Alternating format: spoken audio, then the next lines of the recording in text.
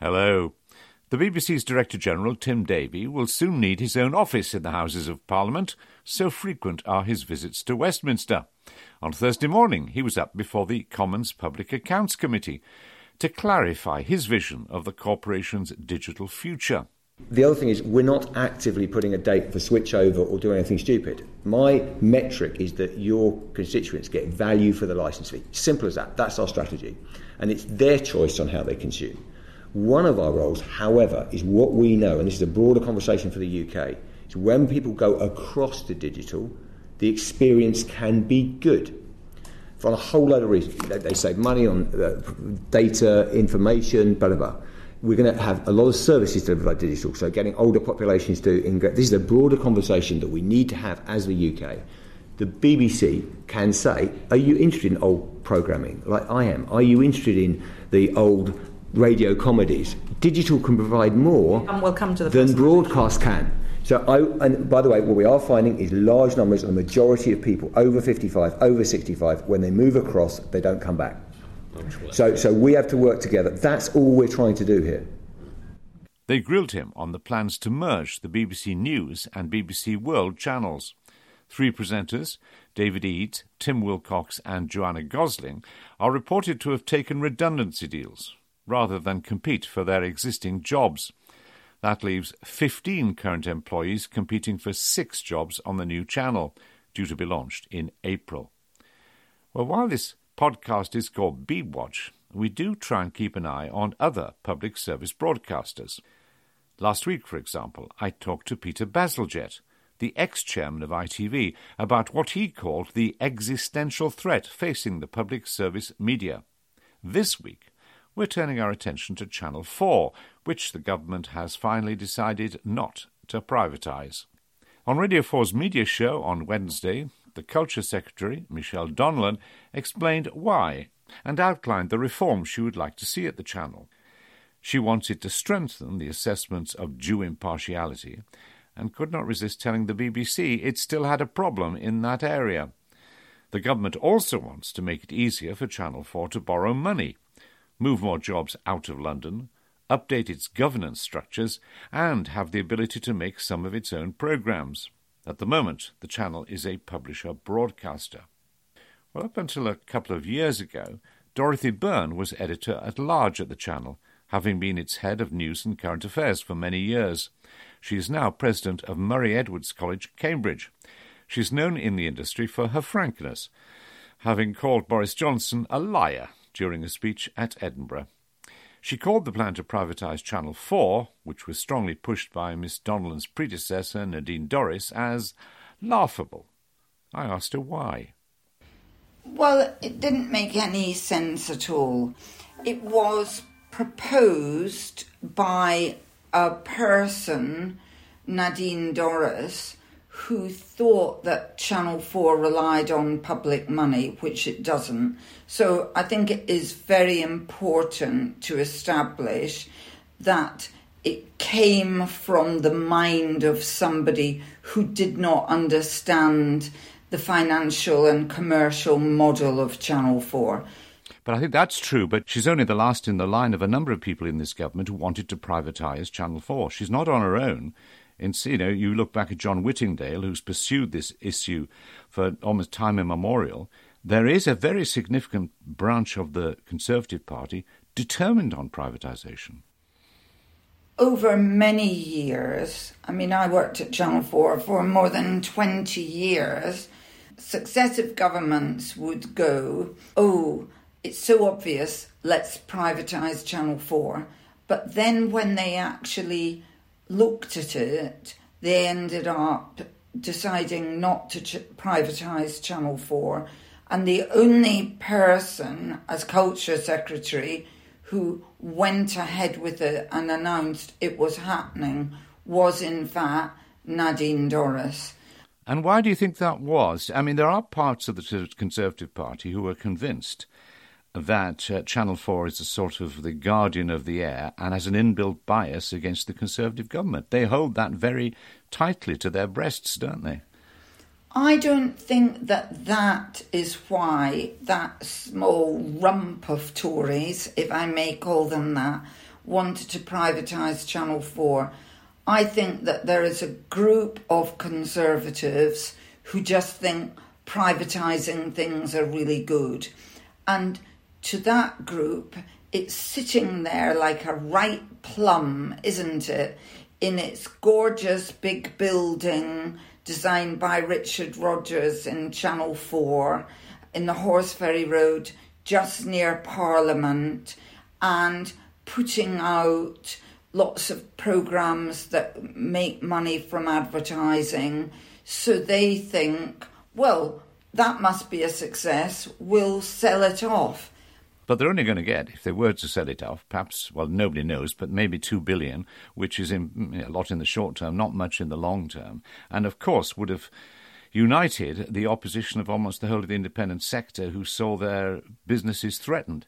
So I can understand why the Conservatives decided in the end against privatisation, but they haven't stopped their plans to reform and to change the network. And their argument for doing so is fundamentally two, as far as I can see. One is Channel 4 needs to raise more capital, and Channel 4 needs to make its own content. So they're not going to privatise, but they do propose changing the channel. They also propose updating its governance structures without spelling that out. And they also say that they want to have a new section about impartiality. So the government may have turned against privatisation, but it is insistent that Channel 4 reform and change.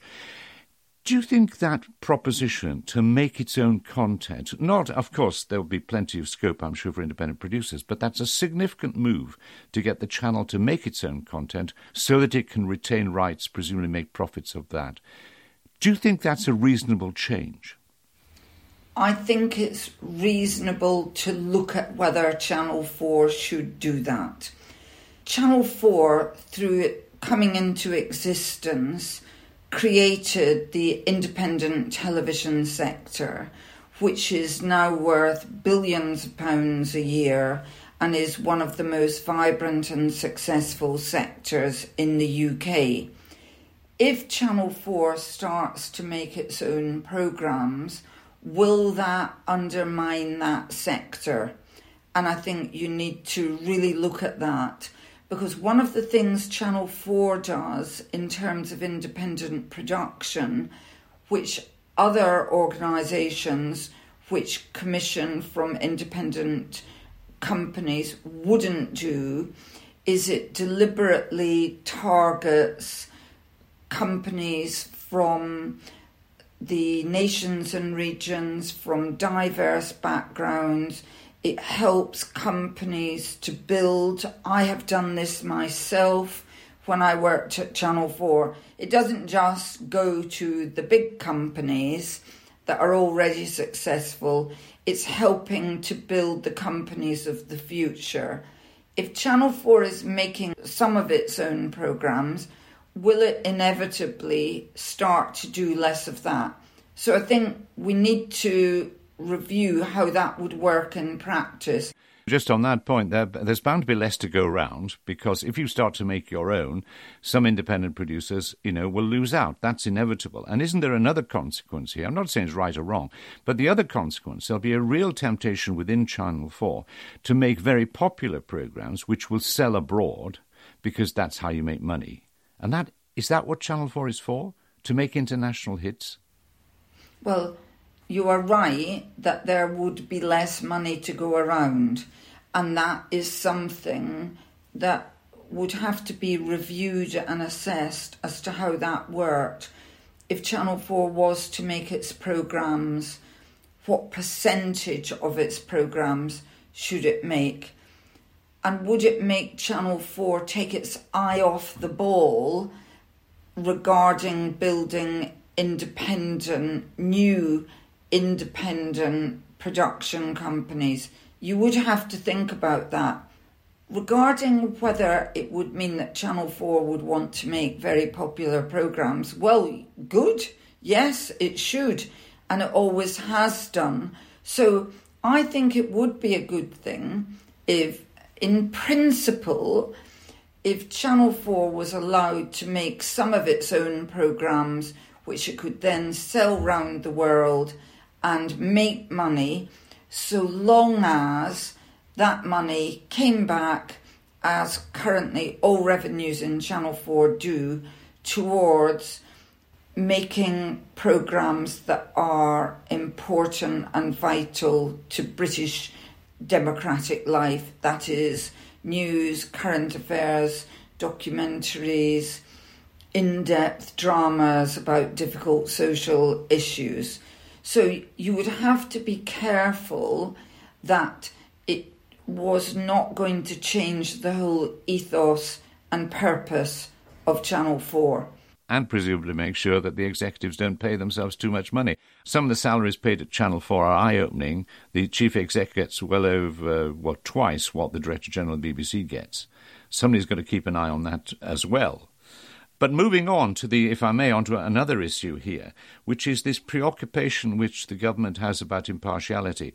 On Wednesday, Michelle Donlan, the Culture Secretary, said the BBC still had a problem of impartiality.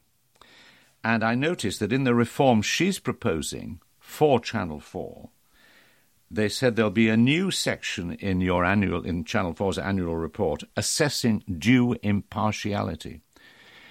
So what she thinks is the BBC and Channel 4 have a bit of a problem with impartiality. Do you think that's true? I don't think that Channel 4 does have a significant problem with due impartiality. I don't think Channel 4 needs to be worried, afraid or concerned in any way by having its due impartiality assessed. I think what does worry me is the idea that fit people to judge and assess the due impartiality of a broadcaster are politicians. I think why our regulation works well at the moment in the United Kingdom is that Ofcom, and they are independent people, are the people who assess due impartiality. What is due impartiality is going to be different to a regulator than it is to Nadine Dorris, for example. I would just say you always have to think of the worst possible politician being the person in charge when you set up any sort of protection for independent journalism. Nadine Dorris would not have been the sort of person who would have been right to have anything to do with assessing impartiality. So by all means, strengthen the way that you assess impartiality, but don't have that done by politicians. And yet Channel 4, when it was set up in part to be a more opinionated channel. Now, you can argue that its obligation to provide diversity of opinion, that it didn't do that. But it was set up to allow different sorts of programmes to be made to those on the BBC and ITV, with more opinions being expressed, although, and I have a sort of personal axe here, because of Right to Reply, the programme that allowed listeners to talk back, as it were, that was again a sort of balance to the idea you can do more opinionated programmes, but you must allow the audience then to challenge what you've done. So if Channel 4 is not allowed to make more opinionated programmes, it's got to get closer to the BBC, isn't it? It's not about the programmes being opinionated. It's about encouraging Channel 4 to have a wide range of opinions in its programmes and then balancing those opinions with other opinions within that programme or elsewhere. Did you find it quite tough to do that? Because most people would say, I'm afraid, that you could clearly identify Channel 4 as left liberal. Now, they may be right, they may be wrong, but that's what they would think. And therefore, they were obviously, those people were surprised, and some would be pleased that Andrew Neil appeared on Channel 4. But you were in charge at that time of encouraging such things. Was it difficult to persuade people that someone like Andrew Neil had a place on Channel 4? Well, I put all sorts of people on Channel 4. Peter Hitchens made several programmes for me. Peter Oborne made several programmes for me. These are really interesting right-wing thinkers, and I would encourage Channel 4 to put more right-wing thinkers on, so long as you're always giving the alternative point of view within a programme or in another programme. There isn't a problem about having a very wide range of radical views. Well, you say there isn't a problem, but if you think there should be more right-wing voices on, that's a clear implication there aren't enough already, brackets, too many left-wing voices. And, you know, a lot of people who are sympathetic to Channel 4 do think it betrays that bias and does betray a bit of a metropolitan bias, which is why a lot of them will be very supportive of the government's idea of moving jobs outside of London so that people in Leeds or Manchester or wherever have a greater say in the editorial input. I mean, you yourself worked at World in Action in Manchester, didn't you? And that World in Action, because it largely came from Manchester, had a completely different feel from, say, the Panorama programme I edited in West London. I absolutely agree that more of Channel 4's teams and more of its programmes should come from outside London. It's built a fantastic headquarters in Leeds, and more people should be there, because you are completely right.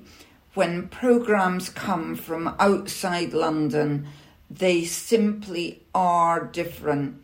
And a key reason that so many television journalists did not see the result of the Brexit vote coming was that too many of them were based in London.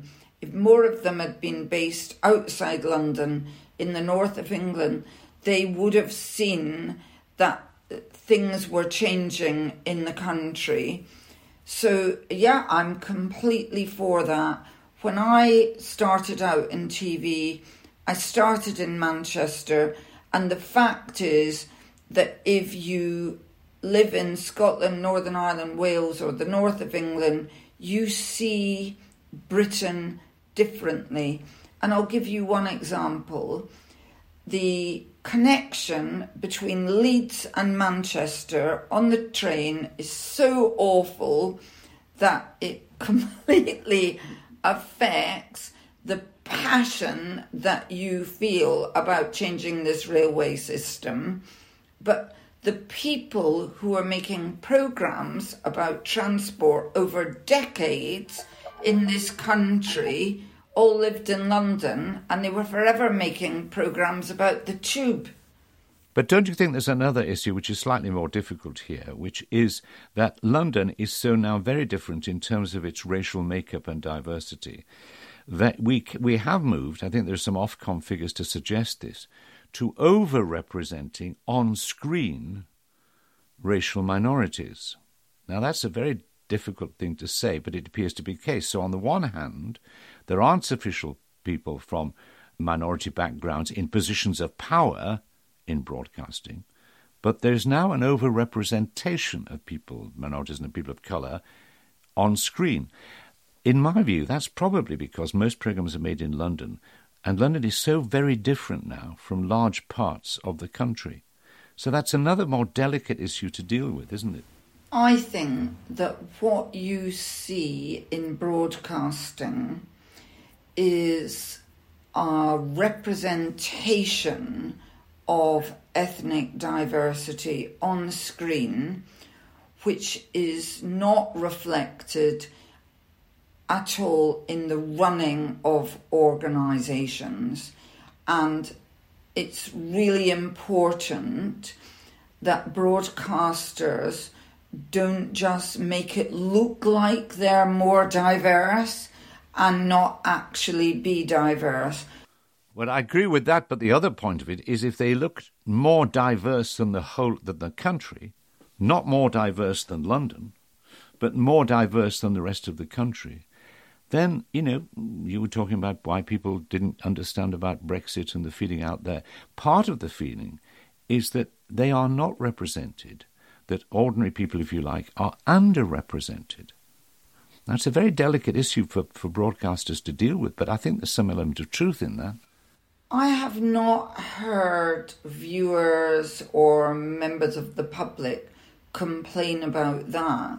What I have heard them complain about is the lack of northern and national accents on their programmes, and their feeling that the broadcasters in this country overrepresent London in particular in terms of content. And that is definitely true. There is just too much about London and too little about the north. Now, when I've been talking to you, I'm quite struck by the fact that you're really quite supportive in principle of a lot of the measures for reform that the government is considering, although we need to see more detail about governance impartiality. But moving more people out of London, producing more out of London, you would obviously support the government proposals for Channel 4's increased investment in skills and training, which has always been something I know very important to you. But when you were commenting in your opinion piece in The Guardian, you said now it's time for big ideas.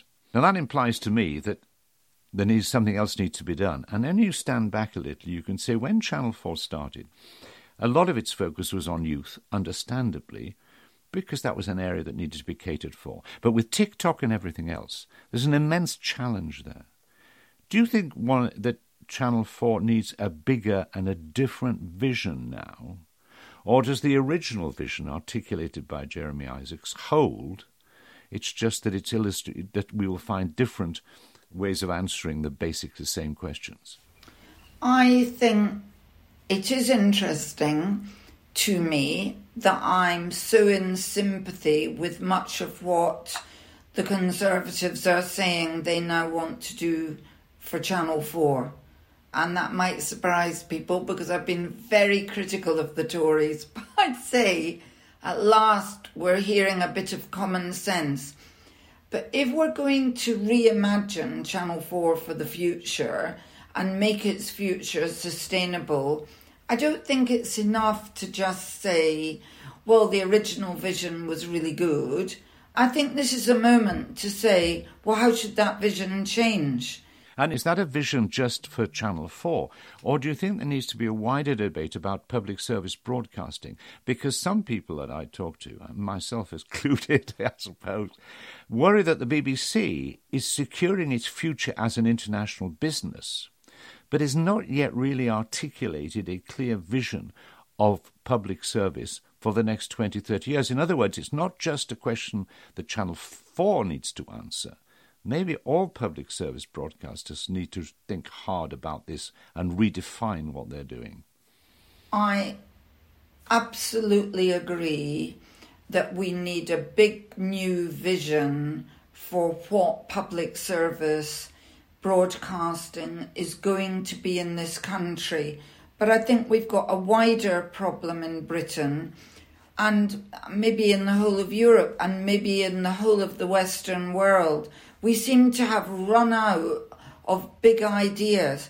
We seem to have lost the confidence to have exciting new thinking. Look at the brilliant new thinking that went into the creation of the NHS. Look at the brilliant new thinking that went into the creation of Channel 4 or of the BBC. But what is happening now in this country is that we just seem to think, well, we'll repair the institutions that we've got instead of daring to have exciting new ideas about what we do. So I am critical of the idea that we get rid of the BBC licence fee without knowing what we're going to replace it with. But I am equally critical of the idea that the NHS can just go on being fundamentally the same in structure for the next 50 years. You see, what you're describing there essentially, I think, if I may say so, is that we're confusing means and ends. The end is public service broadcasting. The end of the NHS is better health for the nation. The means we choose to try and achieve those ends may need to alter. But if we commit ourselves to the means, we may find they're outdated. So if we're pushing on that point, we almost need a fresh definition of what public service is in terms of broadcasting or media, perhaps we should say, and then look at the best ways of delivering that, instead of simply reforming or changing what the means we've got, which may no longer be appropriate. But like you, I look around and say, where is that debate about what public service broadcasting is? Now, a debate could be, part of it could relate to science. You know, this consistent problem we have in schools and elsewhere, and as a country of not enough people going in science. Should we have a renewed commitment to that? Is that which is important? We could also look at, I would prejudice, of course, in this one, in terms of religion, its continuing importance, not least with the large growing Muslim population in this country, which I still don't think we represent properly on air. So how I think, if I may, declare myself, that we need that larger debate before we play around with the structures that have delivered public service broadcasting in the past. But who's going to initiate that debate? I don't see it in Parliament, do you? Our politicians seem to have run out of ideas and run out of the confidence to express big ideas. They seem to be afraid that if they express a big idea, they will be so criticised that they don't dare say anything anymore. But in general debate, if, for example, you say the NHS at the moment is not working and therefore we need to think of new ways of delivering really good free public health care, you're immediately shot down. Even, it interests me, Conservatives who dare to mention the idea, maybe the NHS isn't perfect, backtrack as soon as they're criticised. There was a group of medics in Scotland who dared to say that thing and immediately they backtracked. And similarly, if you say the BBC licence fee, that doesn't really make sense, then you're portrayed as criticising the good which the BBC creates. Now, you could argue from that, actually, this is such fertile territory for Channel 4. You could actually say that these are precisely the questions that Channel 4 should now be asking about the NHS, about the BBC, so maybe we've got to take some responsibilities ourselves, so if we are producers, broadcasters, or X, that it's in our hands to try and start that debate and maybe create space for politicians, because you're absolutely right. Labour thinks that the NHS is its issue, so it doesn't want any real criticism.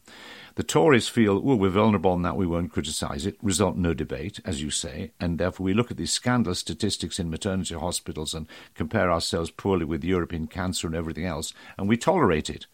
There could be the same thing about energy security, couldn't there? A whole raft of other issues about need to redefine what defence means in a post-Ukraine world. This ought to be fertile territory for broadcasters and programme makers. I don't see it at the moment, though. We need broadcasters, particularly the BBC and Channel 4, to be leading the debate on the big issues of our society, because our pusillanimous politicians will not hold those debates. I am sure there are lots of people in the Labour Party who think that the NHS does not work. I don't think that our education system works. I now work in a university. I don't think our university system works. Where are the big debates about those subjects? They're not in Parliament, so they should be on the BBC and on Channel 4, because that is the whole point of independent public service broadcasting. And the only way we'll get to those ideas is to do, in fact, what Channel 4 was set up to do, which is to bring in the more radical voices from the edges. And one of Channel 4's more recent issues has been that when it began, there were really radical ideas, but now those ideas are accepted. Early on, I made a programme saying that heroin should be given to heroin addicts so that they don't end up going out, robbing people and taking contaminated heroin that kills them. That used to be regarded as a way out there idea. That's now regarded as a fairly mainstream view. So what we need to do is, as public service broadcasters, go back out and find out what are the big new radical ideas, because we need those ideas, because our society and our institutions are failing. We know they're failing. The NHS is failing. Our schools are failing. We have terrible maths and science levels overall in our schools. And what are we going to do about these things? Finally, I just want to cheer you for that. I agree, absolutely. But one final thing I wanted to raise with you was you've always been very outspoken about the prejudice, to put it politely, that women have faced in the broadcasting industry and largely neglected and overlooked and so on. Is that one area in which you now think there has been substantial progress, that young women coming into the industry now will have greater opportunities than those afforded to you and will meet less prejudice than you did? I definitely think it's much better for young women now.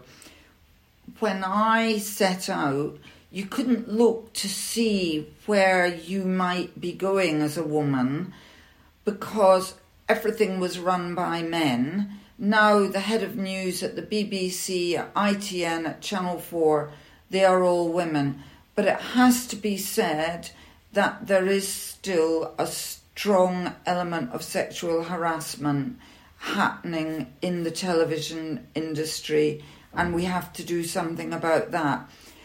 The group who are really disadvantaged are working class people from the north, and we really need to do a lot about that in broadcasting.